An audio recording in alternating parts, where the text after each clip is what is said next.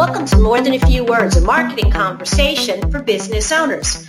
My name is Lorraine Ball, and today I am really excited. I have Nick Cavaro with me. Hi, Nick. Hello. Thanks for having me, Lorraine. I really appreciate it. Oh, I'm really looking forward to this conversation. Nick is the founder and CEO of Social Punch Marketing, and today we're going to talk specifically about customers, aren't we? Yes, we are. And when I first reached out to Nick about this program, he said something that really made a lot of sense to me. He said that he knew how to reach the easiest folks to sell to.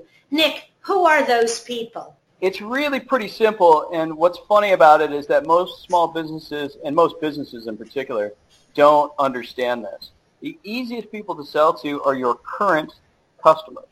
You know, when you say that, it makes perfect sense.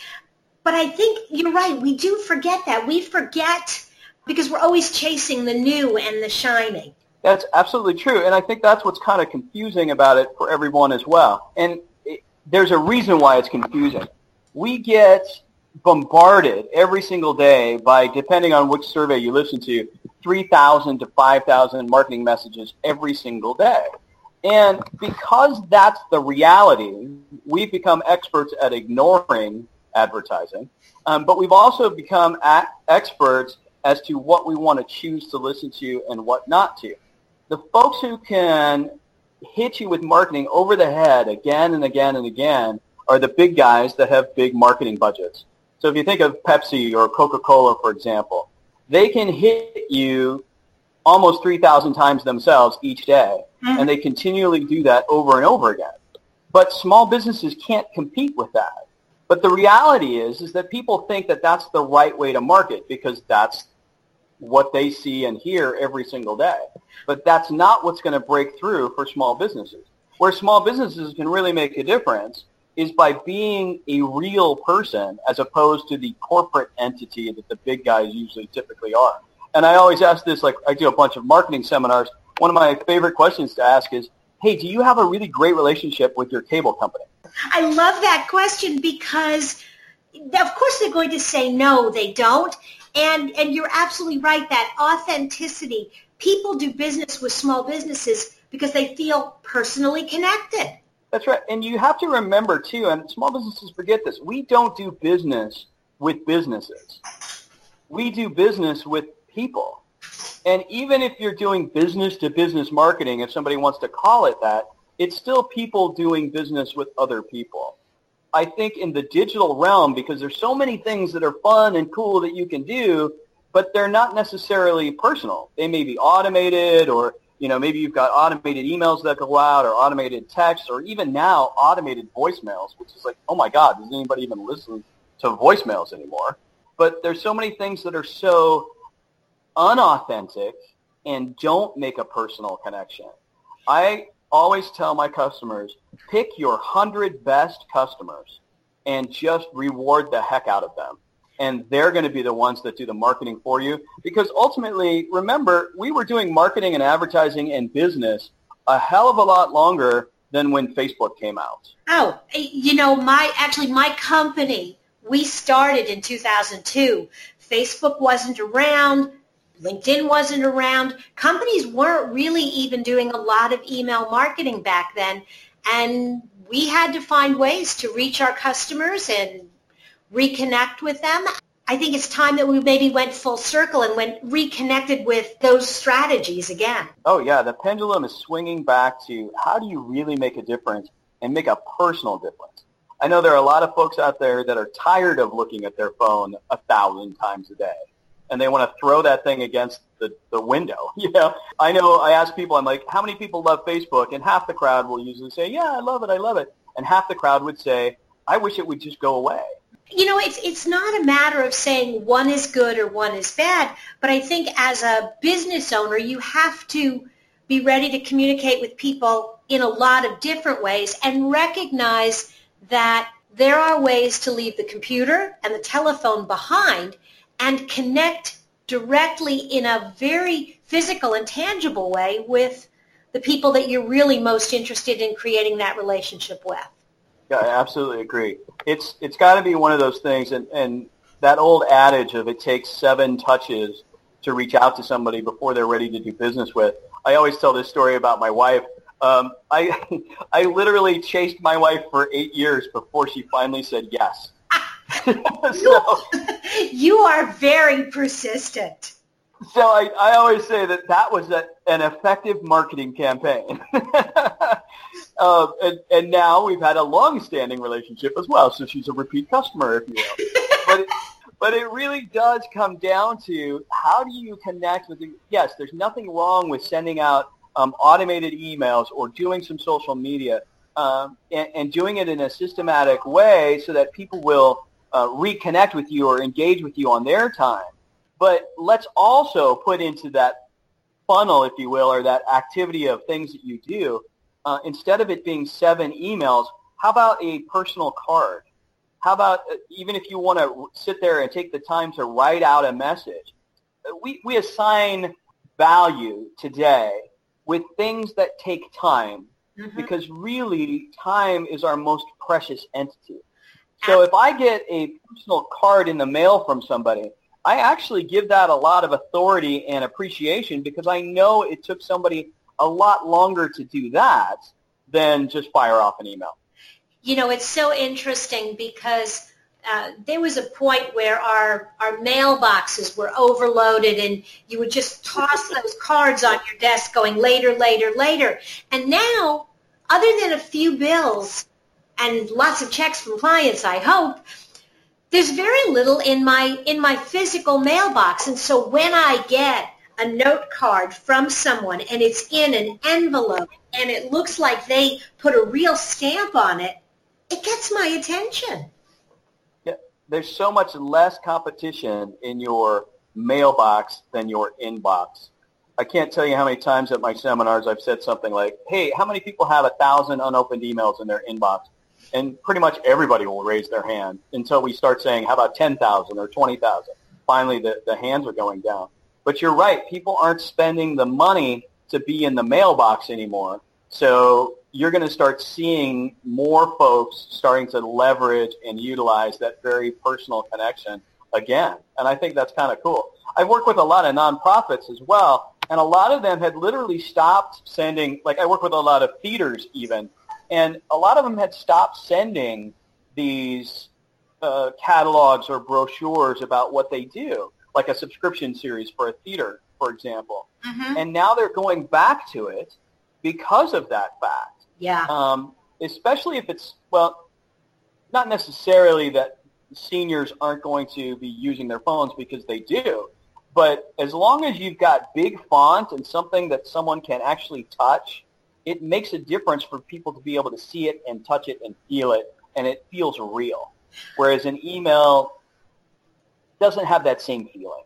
No, and I think the other thing about something that's physical is that it hangs around a little bit longer. You know, I get an email, it's a thank you note from you, and I'm like, oh, that was nice of Nick to send me that thank you note. I send you a quick thanks, thanks for the comment, and it's gone. But that note card hangs around on my desk, or it gets put on a bulletin board. And if it's a brochure or promo thing, it may stay on the kitchen counter for a day or two before I file it away. So that physical nature, again, because we don't get as much anymore, I think they stay around longer. I absolutely agree. We actually call it refrigerator marketing. And I use a service that's really great. It's called Send Out Cards. And anybody can use it. It's just like one of the email service providers we use, which is Constant Contact. Great marketing service. So with Send Out Cards, you can literally put a personalized picture on any card that you want to send, and then you can actually write your little message, which is as personal as you'd like to make it as well, and then you send it off. And today, we're raising an entire generation of kids that love to take pictures but don't have any physical pictures. They literally are only on their Facebook page. When you send a picture with a parent and a kid, or in my case, my kid is my furry pet, or my wife and I decided not to have kids and we have dogs. If I'm a veterinarian and I send a card as if it were from my dog, or let's say it's a dog walking service, for example, and you send a card with my dog's picture on it and then put like a little quote, like a comic, like, hey, I miss my friends at the dog park, That's going to make a huge difference. If it's a funny picture with my dog, I'm putting it up on the fridge. It'll be there forever. That is absolutely brilliant. You don't think about the fact that people they don't print those pictures. So yeah, they are going to keep it around.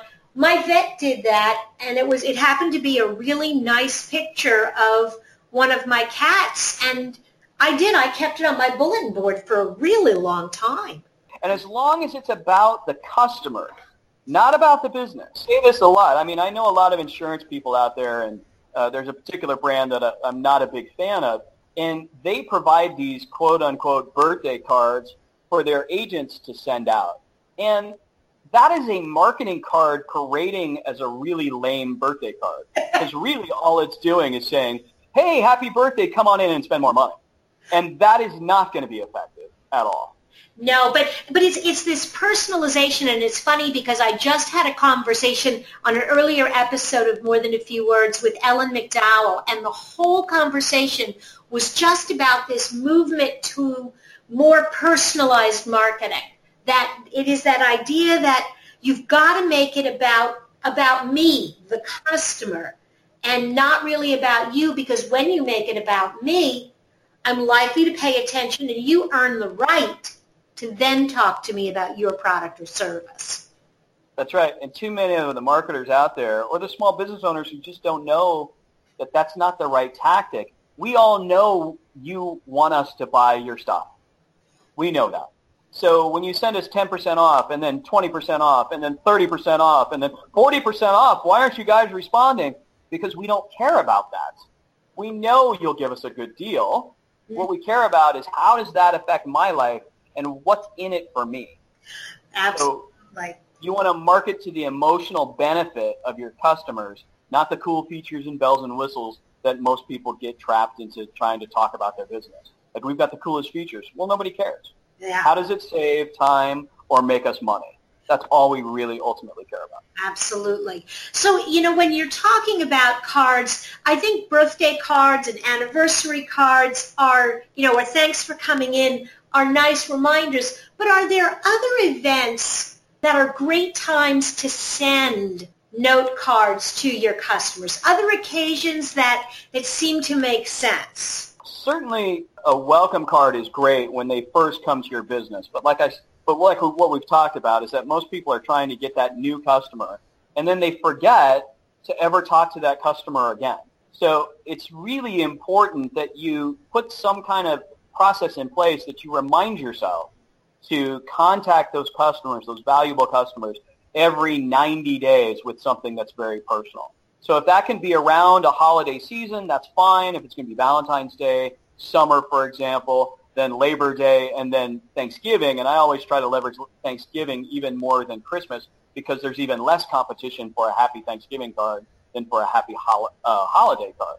Mm-hmm. But what's most important is that your customers will leave you because of a perceived indifference to them. And you lose 10% of your relationship if you don't talk to somebody every month. So if you've gone 10 months without talking to a customer or sending them a card or being personal with them in some way, shape, or fashion, then it's almost as if you're starting from scratch. And of course they're going to go to the next guy who's got a lower price or someone who's paying attention to them in the past 30 days that you haven't done. Who's your most valuable customer? Your most valuable customer is your repeat customer. You want to market to that person as much as possible. So, for example, I work with a lot of wineries. So do you like wine? I love wine. Who doesn't, right? Well, there are some folks that, don't, but I am a huge wine lover, and I've got a bunch of winery clients. And this is how I kind of explain that idea of who spends the most money and why those repeat customers are the ones that are the most important. And all you need to do is focus on them. So if I'm going to a winery, basically I'm going to a wine tasting. Mm-hmm. And if I go in and I spend my $10 for a wine tasting, I'm going to sample 10 or 5 different glasses of wine, let's say, or tastes of wine. Do you think the winery made any money on that interaction? No. Not at all. They have to pour the wine. They have to open the bottles. That's kind of the cost of doing business for them. So if I don't like any of the wines, which for me would never, ever happen, because I'm going to like something. Like my wife and I will go, right, and we're going to like something. So I spent $10. My wife spent $10. If we like a bottle of wine, now we're spending $30. So the second interaction, you're already spending 2 to 3 times more money than you did the first time. Now, if we take that home and we have a party with our friends and a bunch of our friends really love this particular wine, what do you think we're going to do? You're going to buy more of it. You're going to recommend them. You're going to talk about where you got that product. And you're going to move from being a customer to a raving fan. That's exactly right. And I'm going to spend up to 10 times more on repeat business because there's no customer acquisition cost. You already have me. I love you, right? Yeah. So that's what it's the anti-Groupon strategy is what I call it. Groupon was great for Groupon and for customers who use Groupon because they're getting 50% off or 75% off something. But there's no loyalty to the actual customer themselves or to the brand. No. Right? So if my winery does a Groupon and gets people into the winery, well, good for them. They got people into the winery. But most people, if they don't like the wine, they're just going to go to the next Groupon deal. Right? So Groupon has not been very successful for actual small businesses. It's actually hurt them quite a lot because, the idea was to create loyalty. Hey, we've had one experience with you. We liked it so much we're going to continue to do that for you. But in reality, that just didn't play out the way that it should have or should play out. Most of the people are just basically trying to get the deal. Folks aren't very good for you. The people who are good for you are those ones that absolutely love you and are going to spread the word and be the raving fan for you, just like you were saying before. Absolutely. And I think that, we're, again, like, you're talking about Groupon, was that business owners did not have a plan to reconnect with the people. So you came in and you got free appetizer with dinner, or you came in and you got half off of whatever the service was. When I've used Groupon, very rarely does the business follow up with me and say, hey, how did you like it? Would you like to come back? That problem was Groupon not necessarily sharing that information with the end merchant. Mm-hmm. And the merchant hadn't thought about that to ensure that when somebody did redeem that Groupon, that they were collecting that most important information, which is email and phone number of your customer. You can then own that relationship. And that's the thing. Isn't that what we're just trying to get back to? You need to own the relationship. And I talk a lot about that too, like how we started the interview. I want you to think about doing your business as if you were running a restaurant in 1969. Before everybody pulled out their mobile phone and threw it on the table, right? Mm-hmm. When you actually went out to dinner and you actually had conversations with the people who were at your table. So if you own a restaurant, you would be the host and people would come in and you would literally know everyone by first name. You would know their spouse by first name. Mm-hmm. You would know their kids. You would know their favorite entrees. And you would even know their favorite desserts. And you would probably, every once in a while, just give them a free dessert just because they were awesome and they were happy, loyal customers. That's what people have to go back to. Successful businesses, and there are a lot of them out there, have never forgotten that. I think for companies that are starting in a very digital age, this may feel new and different to them, but it is definitely how you build that loyal following, those groupies. Yeah, that's what we're starting to market this as a new marketing tactic, and everything old is new again. You're absolutely right. People were doing this for years before the digital revolution came around. Now we're swinging back to it. Absolutely.